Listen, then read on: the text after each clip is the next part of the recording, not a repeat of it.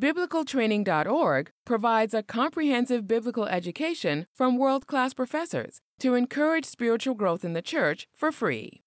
In this podcast, we'll be sharing lectures and having conversations about biblical topics that matter to you today. If you find these episodes helpful, please give us a good rating on iTunes and share them with your friends and networks. The mission of the church. When we fold up those chairs and we stop zitzing on our flesh, what is it that we're supposed to be doing? Well, Jesus sends people to preach the gospel into all the world. We're supposed to be bearing fruit in such a way that people look at our works and they praise our God who is in heaven. And when the future judgment comes, that's part of what's going to be in it. What were you doing? I hope that chair was comfortable because now it's hot. Jesus' worship was Jewish and yet distinct. He was not concerned about issues of purity as preventing certain actions of mercy from taking place. He was not concerned about issues of hand washing getting in the way of fellowship. He gives a distinct community prayer. He changes the liturgy at the Last Supper. But there is no discussion anywhere by Jesus of the form of worship. Only the integrity that is supposed to come as one worships. Interesting. If you have something against your brother as you go along the way, don't come into worship. Take care of your relationship to your brother first and then show up to worship. That's talking about integrity as we worship. It's regularly seen. Worship can be seen in acts of prayer and in acts of charity. The image of the community as lost sheep in need of a shepherd. Where they need to be shepherded is to this category of integrity of worship and commitment to mission. Commitment to carry out the call of the church. And by the way, the best place to carry out that call is to be engaged. Where you work, with your neighbors. Maybe what we need to do with the concept of church is to think about its four walls, not ending where I park the car on Sunday, but thinking of the four walls of the church extending around the globe. This is my Father's world, and I am called to serve the Father in it. Well, I think you need to know enough so that you're able to illustrate theologically the concepts that are working with this imagery in these cultural scripts. So, for example, when we talked about the gospel, and we used the background and the backdrop of purity and uncleanliness in relationship, images of uncleanliness on the one hand and sin on the other, if you will, uncleanliness and sacrifice, those two things, and washings. To understand that dynamic opens up how to picture the gospel. So it's like introducing someone, in some ways, to a new culture and having them think a little bit cross-culturally, only now you're doing it theologically. Yeah, but the point here is that even though it's Jewish culture, the point is that culture is picturing things that also themselves are pictures about what our relationship to God should be like. So we're not talking about ritual baths, but we're talking about the picture of cleansing. We're not talking about slaying goats and lambs, but we are talking about the fact that when sin takes place, it comes with a price. It comes at a cost, as does restoration. Repairing the damage from sin comes at a price and comes at a cost. It isn't a matter of indifference. And we live in a world in which many people think moral choices are a matter of indifference. They're just a matter of individual perspective. To your own self be true. If you do that, if you're true to your own self, to use the language of Matthew, there'll be weeping and gnashing of teeth. We're not talking about seeing a dentist. Disciples' character in the world. Love and mercy are to be seen as a reflection of knowing, trusting, and imaging God. That last ing word is chosen on purpose. Love and mercy is a reflection of knowing, trusting, and imaging God. You reflect Him when you live with love and mercy and forgiveness, a pursuit of righteousness, absolutely so, but in the context of a love and mercy and forgiveness. So next to love and mercy, there's a righteous integrity. There is a righteousness that is to be a part of the person that comes from within. What you see is what you get. My wife told me that she went to a message last week by a pastor whose message basically was, we should live in glass houses. His point was that our life should have such an integrity that we don't worry about doing something in private. That what we do, we are comfortable with the world seeing. It's an interesting point. That's what righteous integrity is all about. Righteousness has nothing to fear and nothing to hide. So we get the antitheses. We get the call to disciples to be salt and light. The picture of the light is that it lights up the way of darkness, and that people see what we do and praise God as a result. What really defiles is not what goes into the body or whether I wash my hands, but what comes out of the mouth and the heart.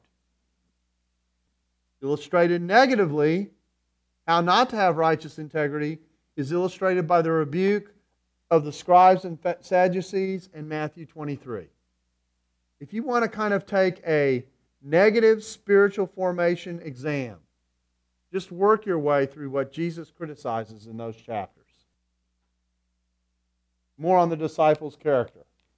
I need to be really, really, really, really careful about how I view possessions and how I attach myself to the world. Really careful. Especially really careful in a society as materialistic as ours, in which most people, including Christians, spend the bulk of their time figuring out how they can get what they don't have, if not just surviving. By the way, most Americans on a world standard are rich. Okay, you may think you're a poor seminary student. Okay, but on the world standards, you're rich. You're with the big boys. You may not be a billionaire, but you've got food, shelter, and clothing, which Paul said is all you need. Beatles have it wrong. All you need is not love, although it helps. Food, shelter, and clothing. If I have food, shelter, and clothing, Paul said, I'm content. So attachment to the world risks reflecting an independence from God and risks in its pursuit turning people and the things around me into things to be used. Discipleship requires an absolute commitment to dependence. The world hates dependence. The world exalts independence. So we're talking basic values here. Suffering. I think about preachers who preach a message that basically says, come to the church and God will take care of you. You will be happy. Life's a beach, and the church is the beachhead. Bring your lounge chair and come worship with us. If anyone does not take up his cross daily, he's not a disciple. Suffering means to be willing to bear the cross, to bear the rejection, to lose one's life to gain the soul. And Jesus preached this quite publicly to everybody as he was talking about coming to the kingdom of God.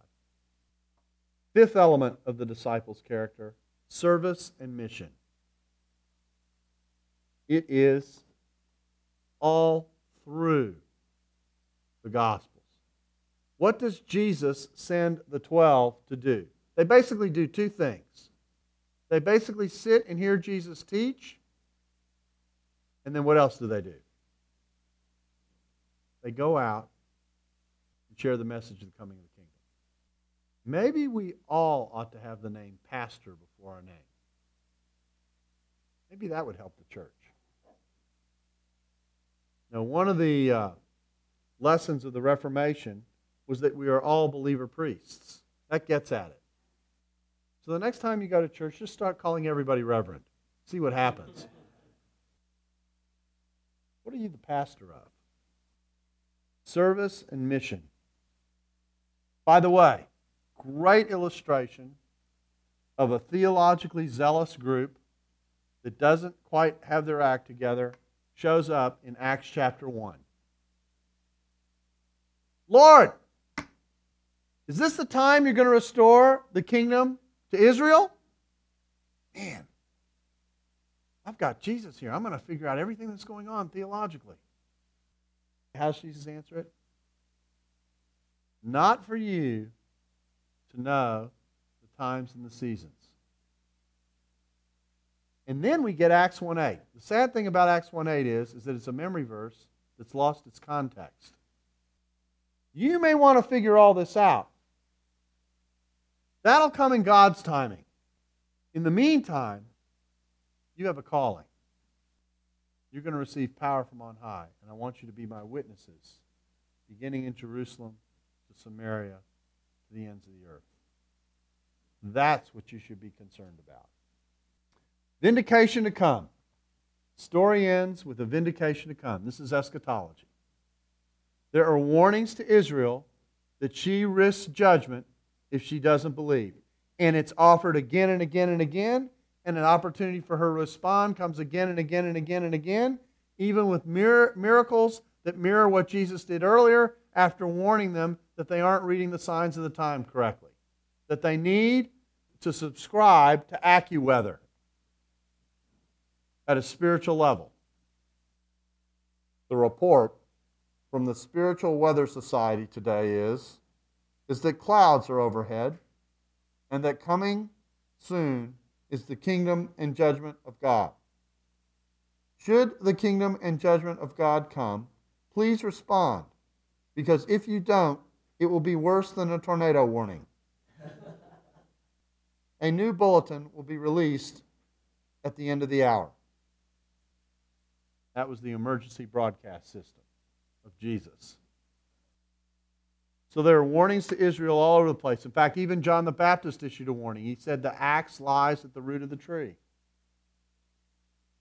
Jesus told parables that emphasized the fact that God has been coming to the vineyard and nothing's been growing for a while. And then finally, of course, he issues his judgment in 13, 34, and 33. After saying, "Oh, Jerusalem, Jerusalem, how I long to gather you under my wings, but you wouldn't have it. And so now your house is desolate until you say, blessed is he who comes in the name of the Lord." Judgment of the world and the Son of Man. The one part of authority the world does not want to see. They love a Jesus who's a prophet. They don't like the idea of a Jesus who's a judge. So, numerous kingdom parables are about Jesus as a judge.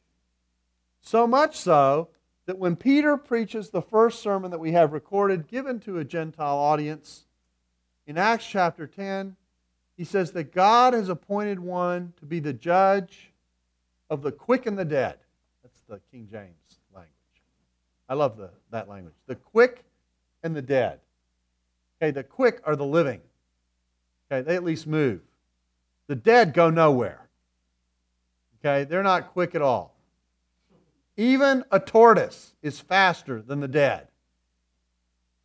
A snail lives like lightning in comparison to the dead. Jesus is going to judge the quick and the dead. Be quick, don't be dead. The performing of righteousness, Jesus says, is recognizing who the Son of Man is. As John said in chapter 5, this is the work of God. They believe in the one whom the Father has sent. And the only unforgivable sin is to not embrace the one who's not just Lord of the Sabbath or Lord of the temple, but the one who's Lord of the world. The major point of the eschatological discourse in the end of Jesus' ministry, where this point becomes emphasized, is on the judgment that he will bring. It even comes up at Jesus' trial before the Jewish leadership. And you will see the Son of Man seated at the right hand of the Father, coming on the clouds. What does the Son of Man come on the clouds from heaven to the earth to do? To judge. Having received the authority from the Father, a total divine authority is in view, but Jesus never says when He's going to do it. So you got to keep watching. But you don't watch and wait. You watch and serve. The final week. The debate from the entry on is over authority.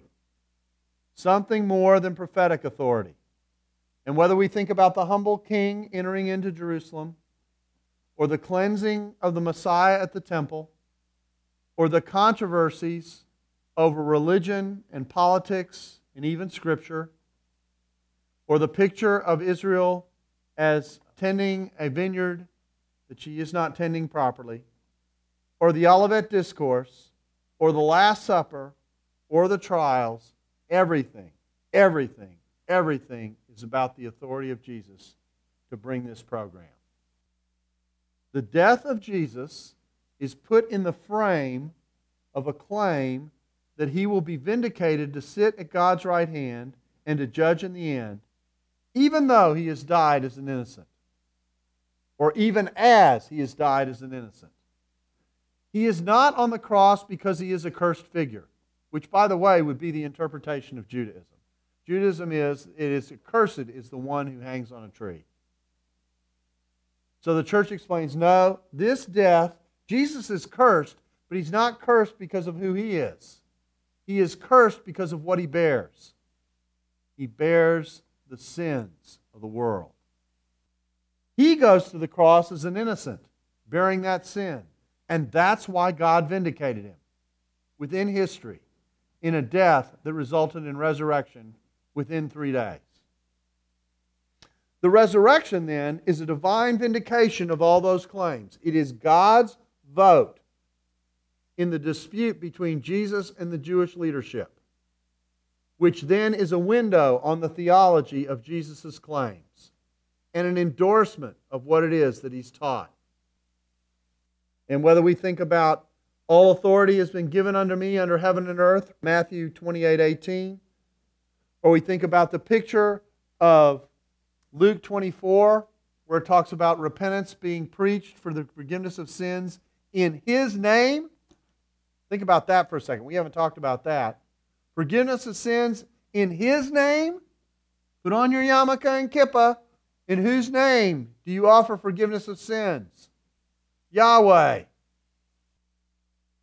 Or we think about the picture of Jesus being seated at the right hand where He distributes the Spirit from the side of the Father, where He is an active executive of the kingdom of God. Or we think of Acts 10:38-42, which has the same picture and looks forward to His being a judge of the living and the dead. All that put together says that Jesus is the uniquely authoritative revelator of God. He is the Logos. The Logos is the truth. Truth is about a person. Truth is about a worldview that rotates around a person. It's not merely about ideas. And so Jesus is the revelator of God. That brings us to the cover of the book. Turn, if you will, to 647. Actually, let's start on 646. Look at the top. At the top of 646 is the Apostles' Creed. This is one of the oldest creeds that we possess in the church. Just listen to what it says. I believe in God the Father Almighty, and in Jesus Christ, His only Son, our Lord, who was born by the Holy Spirit of the Virgin Mary, was crucified under Pontius Pilate and was buried. The third day He rose from the dead. He ascended into heaven and sits on the right hand of the Father. From there He shall come to judge the quick and the dead. And in the Holy Spirit, the Holy Church, the forgiveness of sins, the resurrection of the body. Very short, sweet, crisp, explanation of what is believed. Here we see clearly the church's understanding that the events of the last week led Jesus to assume a position of unequaled authority at God's side to share in the divine prerogative of judgment and salvation. Jesus is more than a teacher, more than a prophet, more than a Messiah. He is the uniquely authoritative revelator of God. He is the unique Son of God. The thrust of Jesus' teaching was that he brought the promise of a new era of the rule of God. As prophet and the one hoped for, Jesus both explained the divine program and embodied divine presence and authority. His mission began with and focused on Israel, but his ultimate goal was to bring the presence and promise of God to the world, to bring shalom to his creation. The kingdom presence that he inaugurated opened the way for the victory of God and the Spirit of God, because forgiveness was made possible along with the hope of everlasting life. Opening up access to the grace of God, Jesus made possible a way of life that honored God. It was a way of life that reflected God's character and will. Jesus' ministry started on the premise that here was a mission to a nation and a world that needed this message of hope. Jesus understood that the renunciation of self-focus, bound up in his call to turn to God, meant that many in the world would not accept the invitation to be part of God's people. To accept God's gift of grace meant to acknowledge one's own need and limitations. Whether expressed as faith or repentance, the blessing of the kingdom comes only to those who embrace their need for life in the way God has established it. And then I talk about Jesus portraying himself primarily as the Son of Man, a human being possessed of a divine authority because he also was divine, and is shown by the fact that he has the right to sit at the right hand of God in God's very presence. Now, the middle paragraph of 647. The painting on the jacket of this book shows two men staring at Jesus. They represent the evangelists who, having experienced Jesus, tell us about him. Beyond the evangelists, two types of people tend to inquire about Jesus. One type searches for who he is. The other, having discovered where he can be found, tries to appreciate the depth of his message even more. The premise of this book, and the premise of our class, has been that our glimpse of Jesus is far clearer when he is seen according to Scripture, rather than viewed in the reconstructions that pick and choose from the four portraits we have of Jesus. Our study has tried to show that from the earth up and from heaven down, that is, from the Synoptics and John, we can take a look at this portrait. In the end, the two portraits are not as diverse as they might initially appear if one keeps first century Jewish context in view and allows the portraits a degree of dialogue with each other. That an ultimate unity emerges from these portraits has been the burden of what I've done today. It's also the burden of the final section of the book. Jesus' challenge, which he sets out from Scripture through his sayings and acts, was that God's long-promised and longed-for kingdom rule had broken into creation through his ministry. God's promise of hope and life, the provision of the Spirit, forgiveness, and a vindicated rule had come in him. Jesus, according to Scripture, is a powerful figure who makes people think of him and his mission as the primary question that one must face in life. The question of Jesus is primary because it asks of us not only who Jesus is, but also who we are as God's creatures. If one seeks to know oneself or to find life, one must measure oneself against the Creator and his plan. Jesus never is assessed alone, as if his identity were a historical or academic curiosity or merely a matter of private opinion. For what we think of Jesus reveals what we think of ourselves, our capabilities, our needs, given the way that Jesus presented our need for God and Jesus' own role in that plan. Even as Jesus is the revelator of God, he also is the revelator of our hearts before God. In Luke chapter 2, this is said of Jesus as he is brought to the temple by his parents after he is born.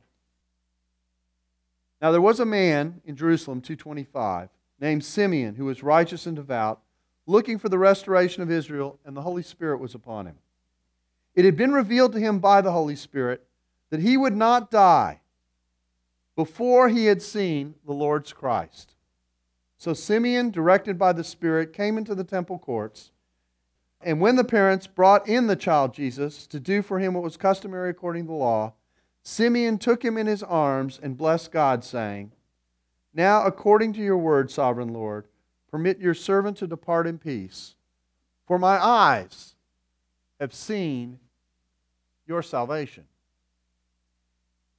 What Simeon is saying is that when he took Jesus into his arms, when he looked at Jesus, when he saw Jesus, what he actually saw was God's salvation.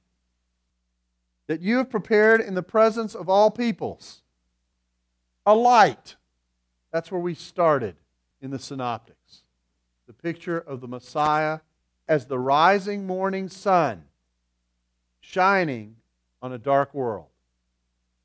A light for revelation to the Gentiles and for glory to your people Israel.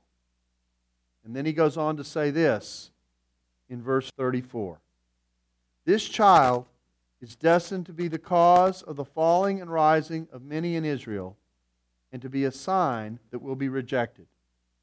Indeed, as a result of him, the thoughts of many hearts will be revealed. That's an understatement. As a result of him, the thoughts of all hearts will be revealed. And so what we are saying in the picture of authority that comes from thinking about Jesus as the earth up, or thinking about it from John, from heaven down, is that in Jesus is the program and salvation of God, and the ultimate litmus test for where the heart of a person is before the Creator God. That's why we're talking about God's kingdom, because His creation is ultimately what He has made and where He rules. And every creature must deal with their relationship to the Creator. There is no opting out. Neither is there an opting out for a church to take a message through service, word, and deed to a needy world as to where this deliverance can be found. Ultimately, the life of Christ is not about figuring out who Christ is. Ultimately, the life of Christ is about responding to the Creator and the one that He sent. That is a message we are to take not just to the church. That's a message we're to take to the world. Thank you for listening to this episode of the Biblical Training Podcast. If you like what you heard and want to see more, visit our website, biblicaltraining.org, to access over 130 free classes. You can also download our app in the App Store or Google Play. We are a nonprofit ministry and depend on donations. If you're able, please click the donate button on our website and donate today. Thank you.